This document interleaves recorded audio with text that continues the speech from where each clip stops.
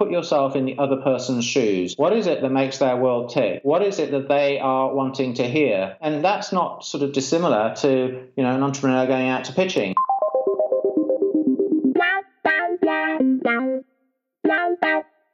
Hey guys, I'm Carlos Miranda, and welcome to What Donors Want, a podcast by IG Advisors. I started IG in 2011, and we're a London-based social impact strategy consultancy on a mission to bridge the gap between fundraisers, corporates, and philanthropists.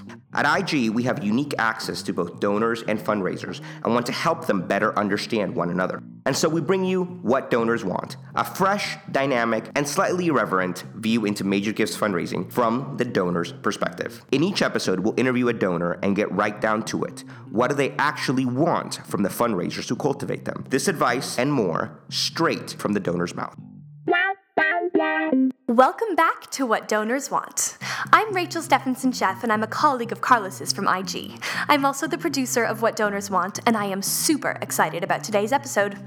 We chatted with Paul Lindley, one of the UK's leading entrepreneurs. You'll probably recognize him as the founder of the UK's #1 baby food brand, Ella's Kitchen, a hugely successful company with a global turnover of more than 100 million and certified as one of the UK's first B Corporations. It's very cool. IG is a very proud member of B Corp as well. You might also recognize him as the author of the book Little Wins, The Huge Power of Thinking Like a Toddler, co-founder of The Key is E, a social enterprise that empowers young African entrepreneurs, or chairman of Robert F. Kennedy Human Rights UK. Suffice it to say, his resume is extremely impressive. One quick note is that the Wi-Fi connection for this call was sometimes a bit dodgy. Thanks again, Central London, but it's nothing too major, and it was all around an excellent conversation. I'm joined here now by my colleague, Amy White, who's going to tell us a little more about today's guest. Thanks for having me. I feel like I'm upping my hipster status by being a part of a podcast series. So, as Rachel said, we chatted with Paul Lindley. Throughout his life, Paul has always been committed to giving back, with the theme of supporting children and young people at the core of his approach.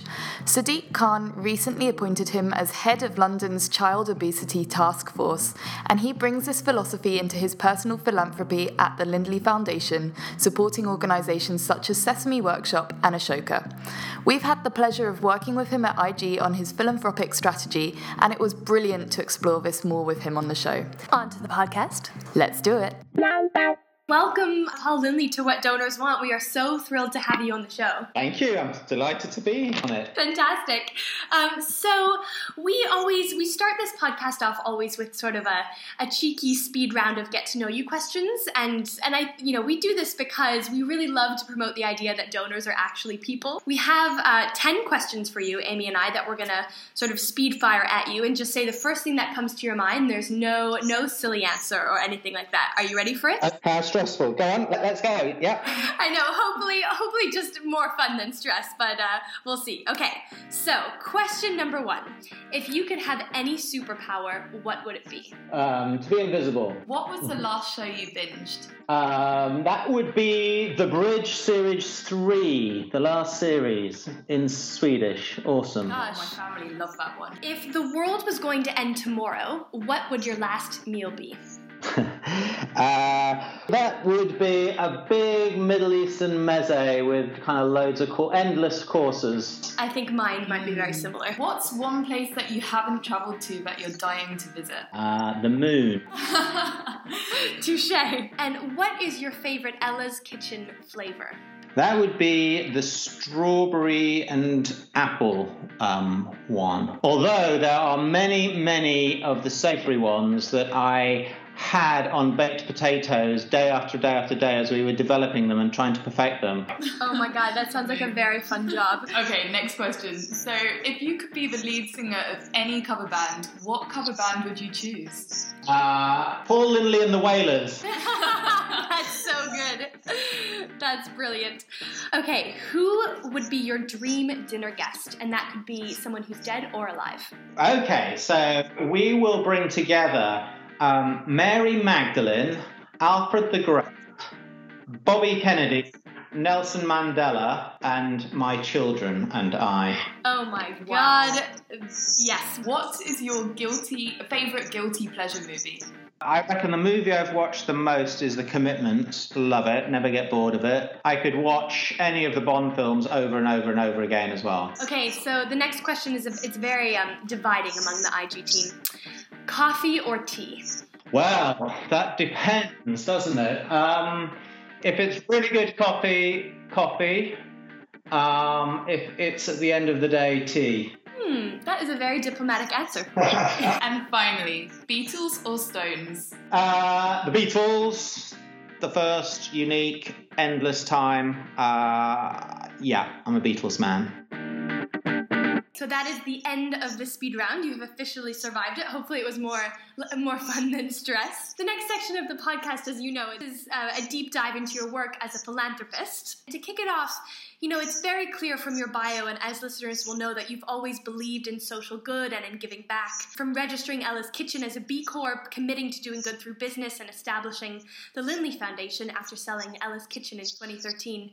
So with all these amazing things that you do, can you speak a little bit about what inspired you to be this way and to get into philanthropy? I mean, everything is so personal about philanthropy, isn't it? And I'm sure what I say is different to everybody has a very different view about it. But I think that it is a personal journey that you go on to understand who you are and therefore what you support. And when you're somebody like me that sold a business, didn't inherit wealth, certainly didn't have it before, which is a single moment. You've sold your business and there was nothing in your bank account. Suddenly there's more money in the bank account.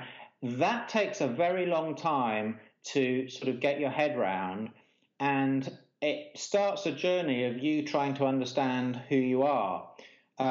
Because I think up until that moment, all your life, certainly for me, had been about being taught to do things to support your family and to earn money. And then, what it kind of gets to is maybe your job going forward is to do things to support your family by giving money. And it's a balance between investing and saving and giving and spending on yourself, obviously. But it's certainly a big part of your life. And to get your head around that takes time. And I sold my business 5 years ago, and I'm only just sort of getting my head around that. But I think when you look inside of yourself and trying to understand what makes you tick, certainly your own experiences in life are vitally important. That's how you relate yourself to the rest of the world, because every one of us looks through our, an individual set of eyes, and nobody sees the world the same way, and you can only be influenced by the experiences you've had along the way. And that has developed your passions, and you can get to articulate your passions and really think about why they're important to you. But also, I think your sort of family, and I don't know whether it's genetics or not, but sort of what I've discovered is really important to me is stories of my family through the generations, which suddenly resonated with me. For example, very recently, in the last few years, I have found a marriage certificate of my great-great-grandparents from the 1860s, pretty much 100 years exactly before I was born. And it's all interesting for the family because there's John and there's Sarah, and they were in their 20s and they got married, and one was a farm labourer and one was unemployed. But the really important thing to me that resonated with me is both of them signed their name on their marriage certificate with an X, because neither of them could read or write. And that really affected me to start with, thinking that's only 100 years before I was born. I've seen pictures of their children, and they look, their sons look like me and my dad and my granddad. And what opportunities did they miss through not being able to read and write? What did they not understand about the world? What passions did they not discover because they couldn't see something in a book or read a newspaper and understand how the world was moving? And that has really resonated with me and something deep inside of me to say, if it wasn't for just the luck of circumstance that I was born at a certain time, had the opportunity to go to university, had the opportunity to start a business, take a risk and sell it and grow it, then that a lot of that is by chance, that I happened to be born at a certain time in a certain place that gave me opportunities, where billions of people today are not born like that, and my great-great-grandparents were not born like that. So that has been seminal in me. So it's these little stories in our past that build with real life experiences that tell us who we are. And I think when you understand who you are, that's how you begin to understand how you fit into the world, what your legacy might be, and what was the point of you being alive at a time. And I think philanthropy falls into all of that when you're in a position where you've got an opportunity to give back. Oh, wow, that's a really incredible answer. Yeah, it's so lovely to hear that family values have really driven your social good and your philanthropy. So maybe you could tell us a bit about what your objectives are with your grant making today and what change you would like to see in the world. In thinking, about who I am and what my legacy might be to myself, to my family, to the wider world, I've sort of spent time introspectively, reflectively thinking about it, and really landed on, I would love to leave this world richer in opportunity, compassion, and ideas. They're the three things I think will make us a more humane society and more humans, more at the centre of our society, which is important to me in these times where there's so many things to divide us in the world, but also I think opportunity and an abundance of ideas and people prepared to act upon those ideas is what can help us solve so many problems. And neither of those things are necessarily money related. And I think philanthropy is often sort of associated with giving of money, but giving of time and skills and networks and contacts and ideas is equally part of the philanthropic mix for me. And that's how I then at sort of my objectives within philanthropy is, can they help generate more ideas, more opportunity, and make our world more humane and recognize a compassion for others that may be suffering? It's a brilliant answer, and it relates to one of our later questions, which I think I'm going to ask now. So, we've had the pleasure of working with you at IG on your personal philanthropic strategy, and from that and from what you just said, we know that a very important motivator for you is that opportunity to contribute more than just funding, so your skills and engage fully with an organization's cause and strategy. And this is actually, that's a quite common motivation among major donors, and particularly the next generation of donors. And because of this, charities are increasingly adjusting their approach to account for this. So we're wondering, how do the organizations that approach you and engage you incorporate this motivation into their process of cultivating you? Yeah. Well, to be quite honest, I don't. And I really think, like with anything in life that's worth doing, it's worth over-investing time at the beginning in sort of planning and understanding what your mission and your objectives are, and really taking the time, whether you're sort of got a new position in a workplace, and the time you spend in sort of writing the nuance of what the job spec is and what the sort of job advert is, in taking time to interview as many people as you feel as though you find the right one, and not be pressurized to choose somebody that you don't think is quite right, and to ask the right questions in interviews, and to reflect on the answers and not be satisfied until you feel as though there's a right mindset fit as well as a skill set. All of that investment within a business pays off in the long term, in the length of time that person will stay, in their ability to fit in, and their mindset matching the organization's sort of mission, and their ability to sort of do work outside of work time.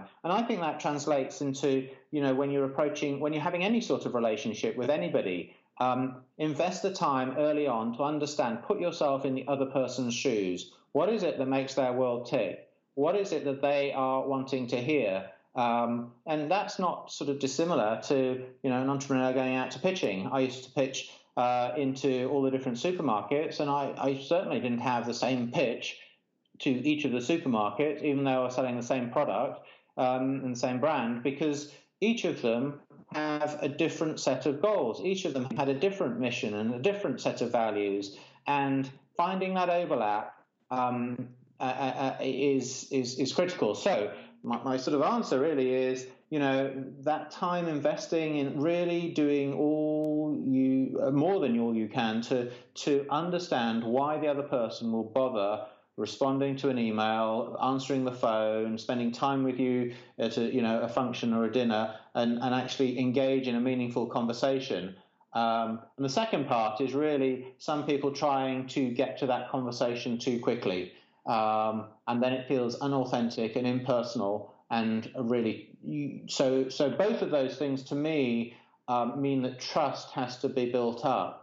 And I'm much more of a feeling person, and those feelings of I can trust this person, I can trust what they say, I can trust the impact that they say is going to be having. I can trust when they say it's either going to create more ideas in the world, or it's going to create more opportunities, or it's going to create more compassion. Then that takes time to build that trust up. For me, now it might be very different to the next person.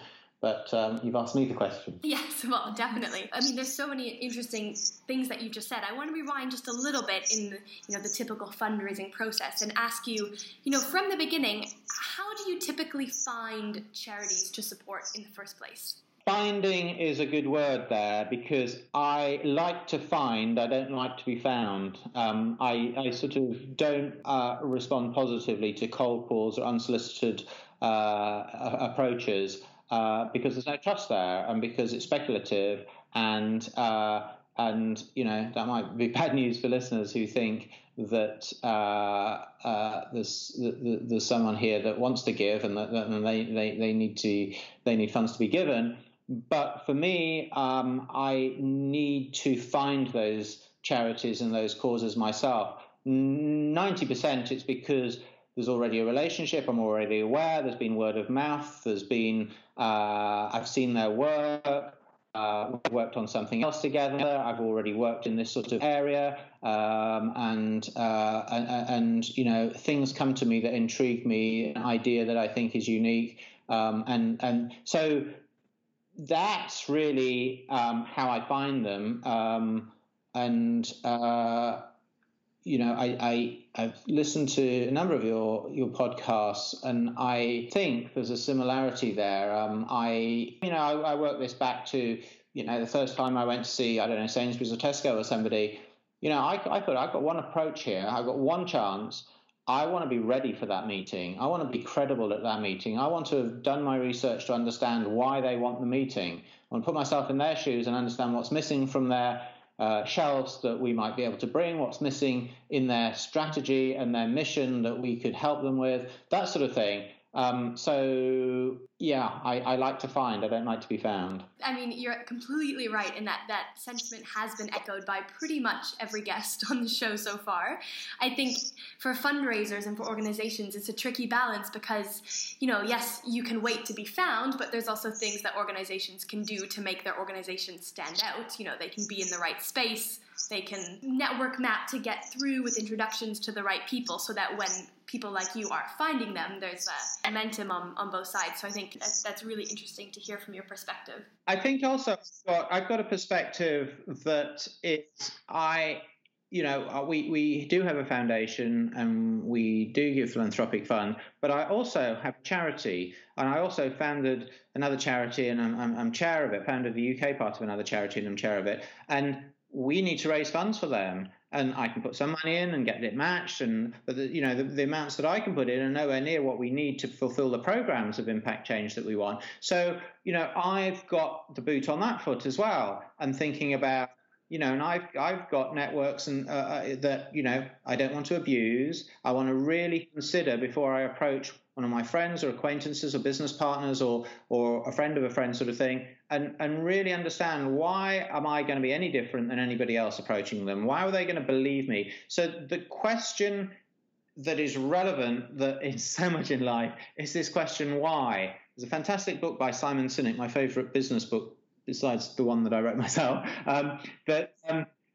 it is, which is called Little Wins, The Huge Power of Thinking Like a Toddler, and you can't take the entrepreneur out of even a philanthropic conversation, available from all good Amazon stores and bookshops. But the idea of why, and really why should I ask it constantly. When we're seeking funds, or even when I'm approached, is why?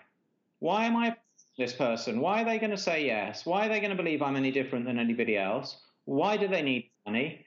Why me? And that so asking that of yourself before you ask anybody else will insulate you from the questions you're going to get, but also I think stop you wasting time approaching people that really have no interest or no desire to support your specific thing. Yeah.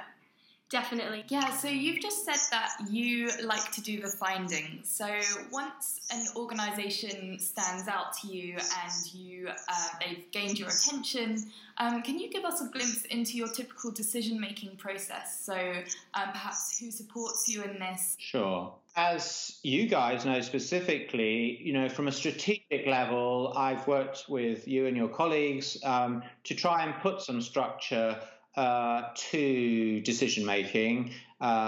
You've helped me with a simple thing like a decision tree, but much more sort of insightful help in what motivates me and what the values that I have and I need to see reflected in who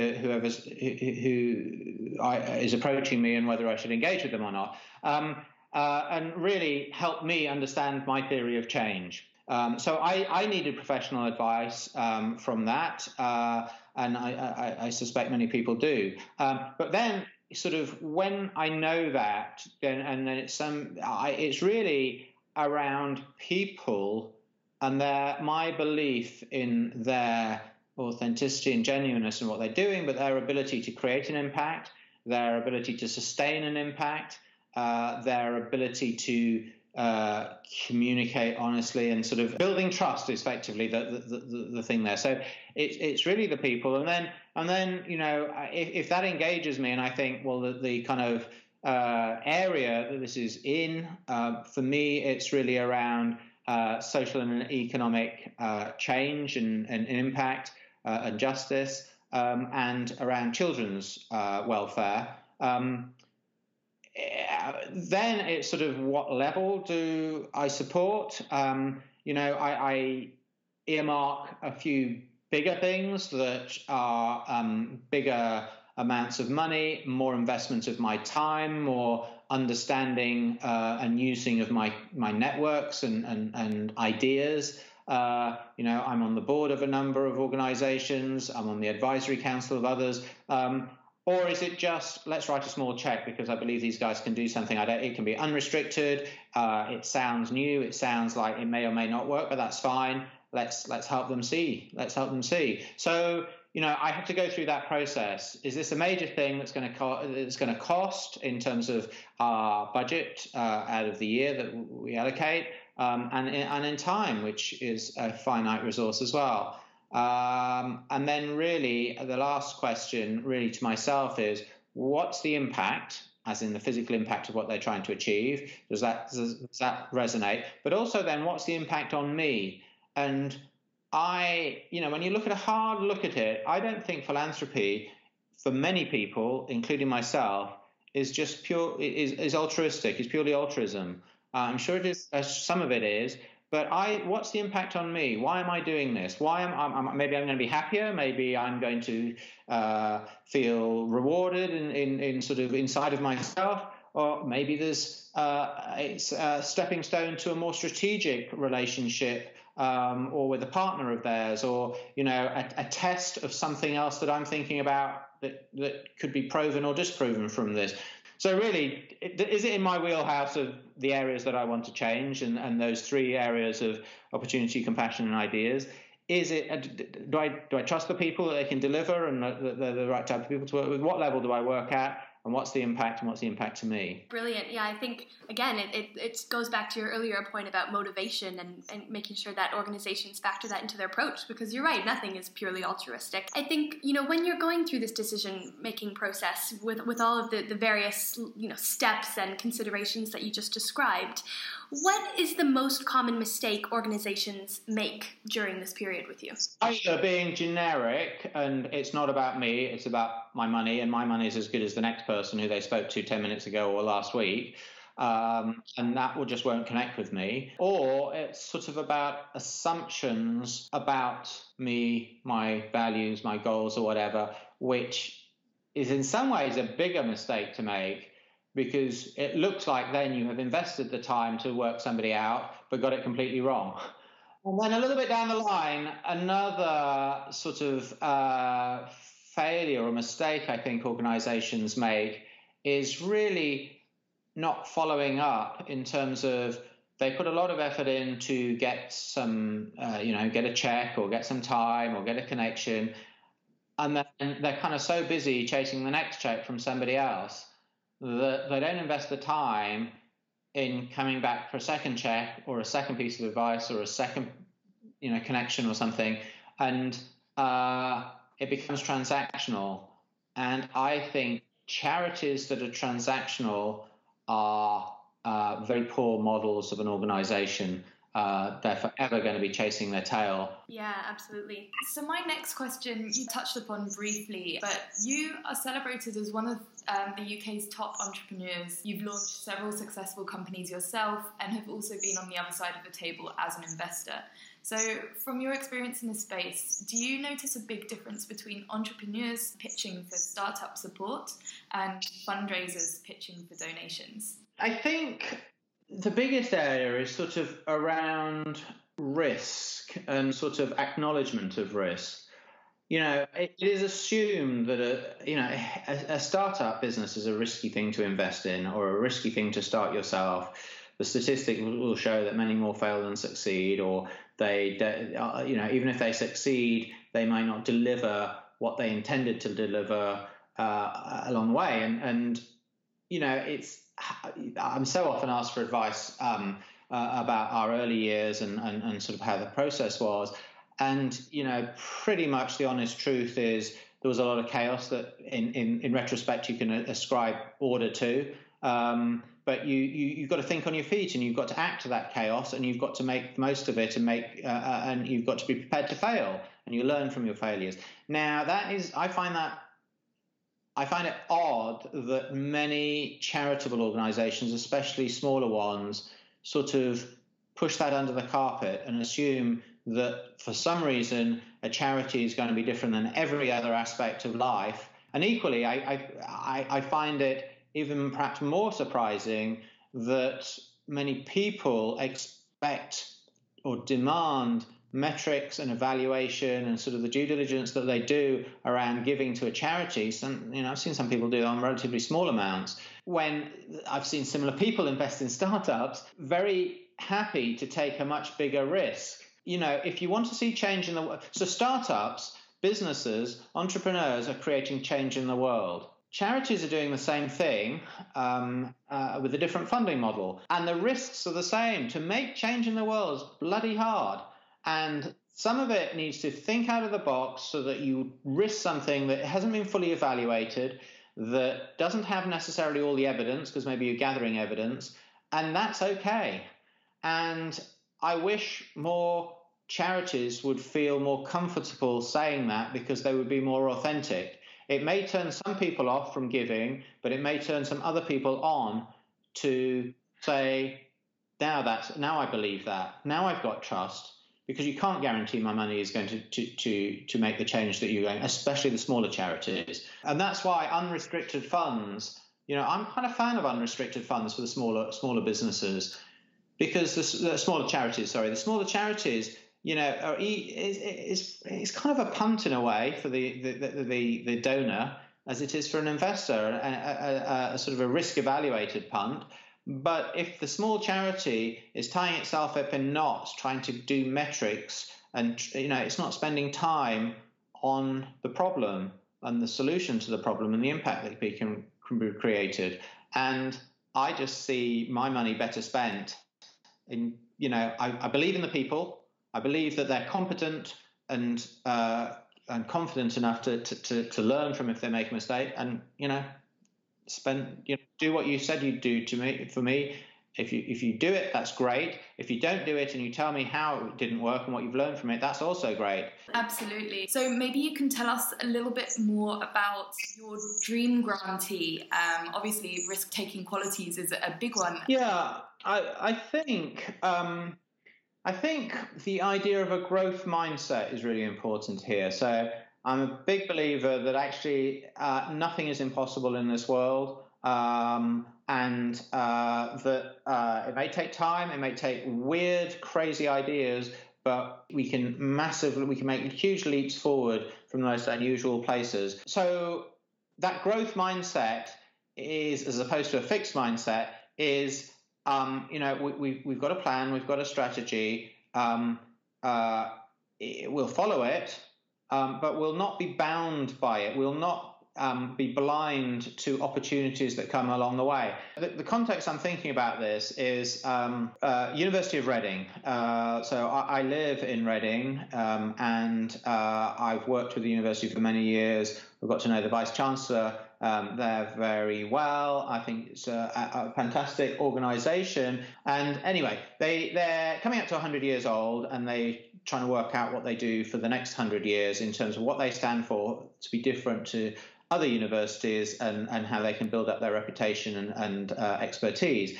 And building on the sort of faculties and the credibility that they've got now, they've got this whole program around imagination of focusing on global problems, and the imagination to be taken about how they may be addressed.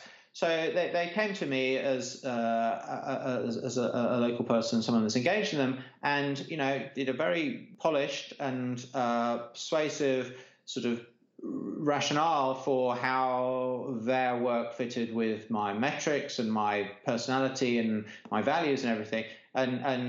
And although they didn't specifically ask for money, I sort of cut them off and I said, you know what, I think there's a better way, there's a different way. Can I add my thoughts and some ideas into this that we can maybe be able to develop something? And what we've created is something called Imagine If, a little program that really is around having one day next February when 10 people will do 10-minute TED-type talks with just an idea, nothing more than an idea that could change the world. And we'll have an audience of 200 people. They will vote, and one of those 10 people will get a PhD funding and the university engagement to get the evidence and get the articulation and the sort of traction and the piloting of that idea so that it could become a business, a social business, a charity, a public sector thing. But it can make change happen. Now, I think, it's much more exciting, but what I'm really pleased is that the University of Reading stopped and said, okay, this wasn't on our strategy.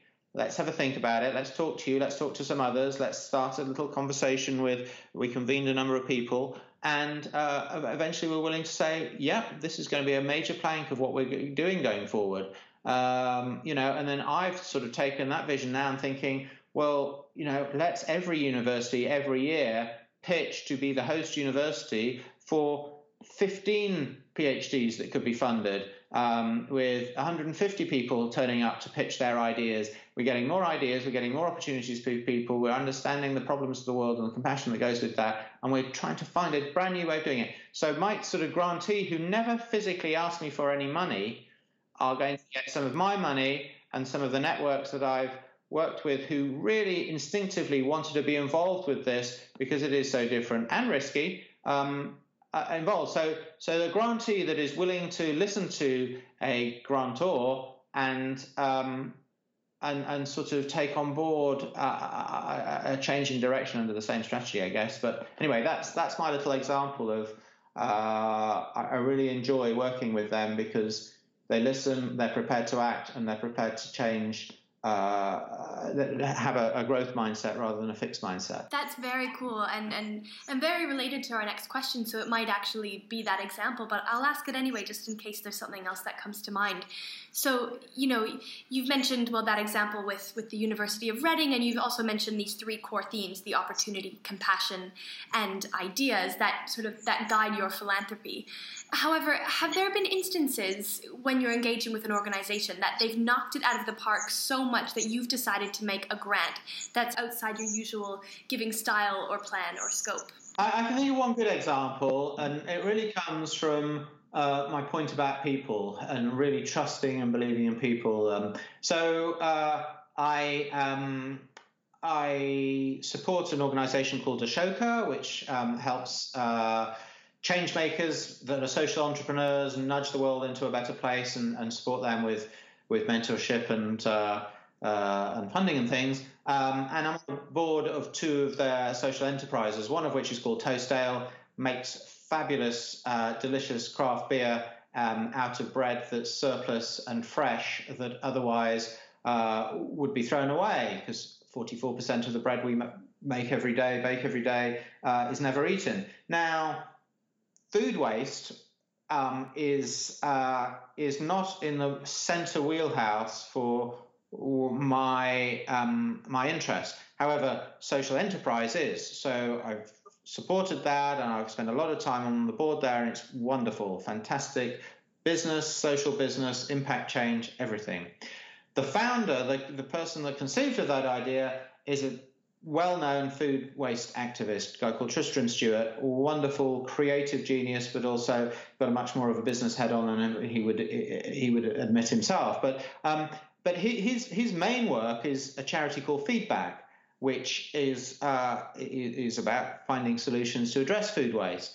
And I have given to them and love supporting them, even though it's not in my wheelhouse, because of the unique, exciting way they are approaching the challenge with. They've got something called Feeding the 5,000, which puts on big events in like Hyde Park and Central Park and stuff, and out of food that otherwise would be thrown away that night, creates a party. The Pig Effect, which uses food that otherwise is coming to the end of its human consumption shelf life in the supermarkets and goes off to be fed to pigs. Just creative ways of something that's sustainable, something that might have a business model attached to it, but is equally not what I would go out looking for to support in my human-centered world. Environment obviously critical and vital, but we all have our sort of priorities and the things that we focus on. So anyway, that's an example. That person, Tristram, hugely inspirational person. The ideas are so creative and so full of opportunity, really engaged me. But crucially, tangentially, I'd met and heard of and word of mouth and seen in action Tristram and his team through the Ashoka network and relationship building that had gone on beforehand. Your answers have been absolutely brilliant today. Thank you so much. We're coming to the end of everything that we wanted to ask you. But what is the one key thing you want listeners to take away from this conversation? Well, I think there's things about it. It needs to be personal. It needs to really resonate with you as an individual and you care about. And the listeners need to invest the time to understand you as a donor. But the real thing that I would say is the one piece of advice is to remember that from the donor is going to put themselves in your shoes, and do they trust these people, you as the organization approaching a donor, to deliver, to be honest, to communicate right, to talk, to be human, because ultimately ideas and plans and actions and metrics don't just happen. People make them happen. And why those people make them happen, the competencies those people have to make them happen, and what's done to sustain that happening are the things that I think about. So really, your organization, whoever you are as a business or a charity, is nothing more than the sum of the people, their honesty, integrity, ideas, the way they conduct themselves, the way they communicate, the way they build trust, to show that by engaging a donor, that donor's needs of what impact has happened, what impact to the donor themselves in improving their lives has happened, and self-reflect on that is my little one piece of advice. That is a brilliant note to end on. Thank you so much for taking the time to share all of these incredible insights, to be on our podcast. We were so thrilled to have you on here and to have your perspective on the show. Really welcome. I think just this last 40 minutes or so has helped me think about my life and myself, and that introspection we could all do more with. If we all sort of learned something new about ourselves every day, we'd be better people and the world would be a better place. I could not agree more. We are so happy to hear that this has been helpful for you too. This, no doubt listeners will really, really benefit from this conversation. But that's all we've got for today, so thank you so much, Paul. Thank you. Lovely. Hi to the gang. Thank you. Thanks for listening to another episode of What Donors Want, and a huge thank you to Paul for his generous time and advice. Yes, thank you, Paul. If you're interested in learning more about him and his philanthropy, check out his website. It's paullindley.uk. And if you want to learn more about IG, or if you have any questions that you'd like us to ask our next guest, you can check us out online at impactandgrowth.com, say hello to us on Twitter, our handle is at IG_advisors, or we can grab many coffees in London. Our next episode of What Donors Want will actually be another live recording in London. So if you're based here, please do give us a shout if you want to come. We'd love to see you. Yes, definitely. We're very excited, deep into the planning, and I'm personally advocating for Brittany headset mics. Definitely. Thanks again for listening. See you soon.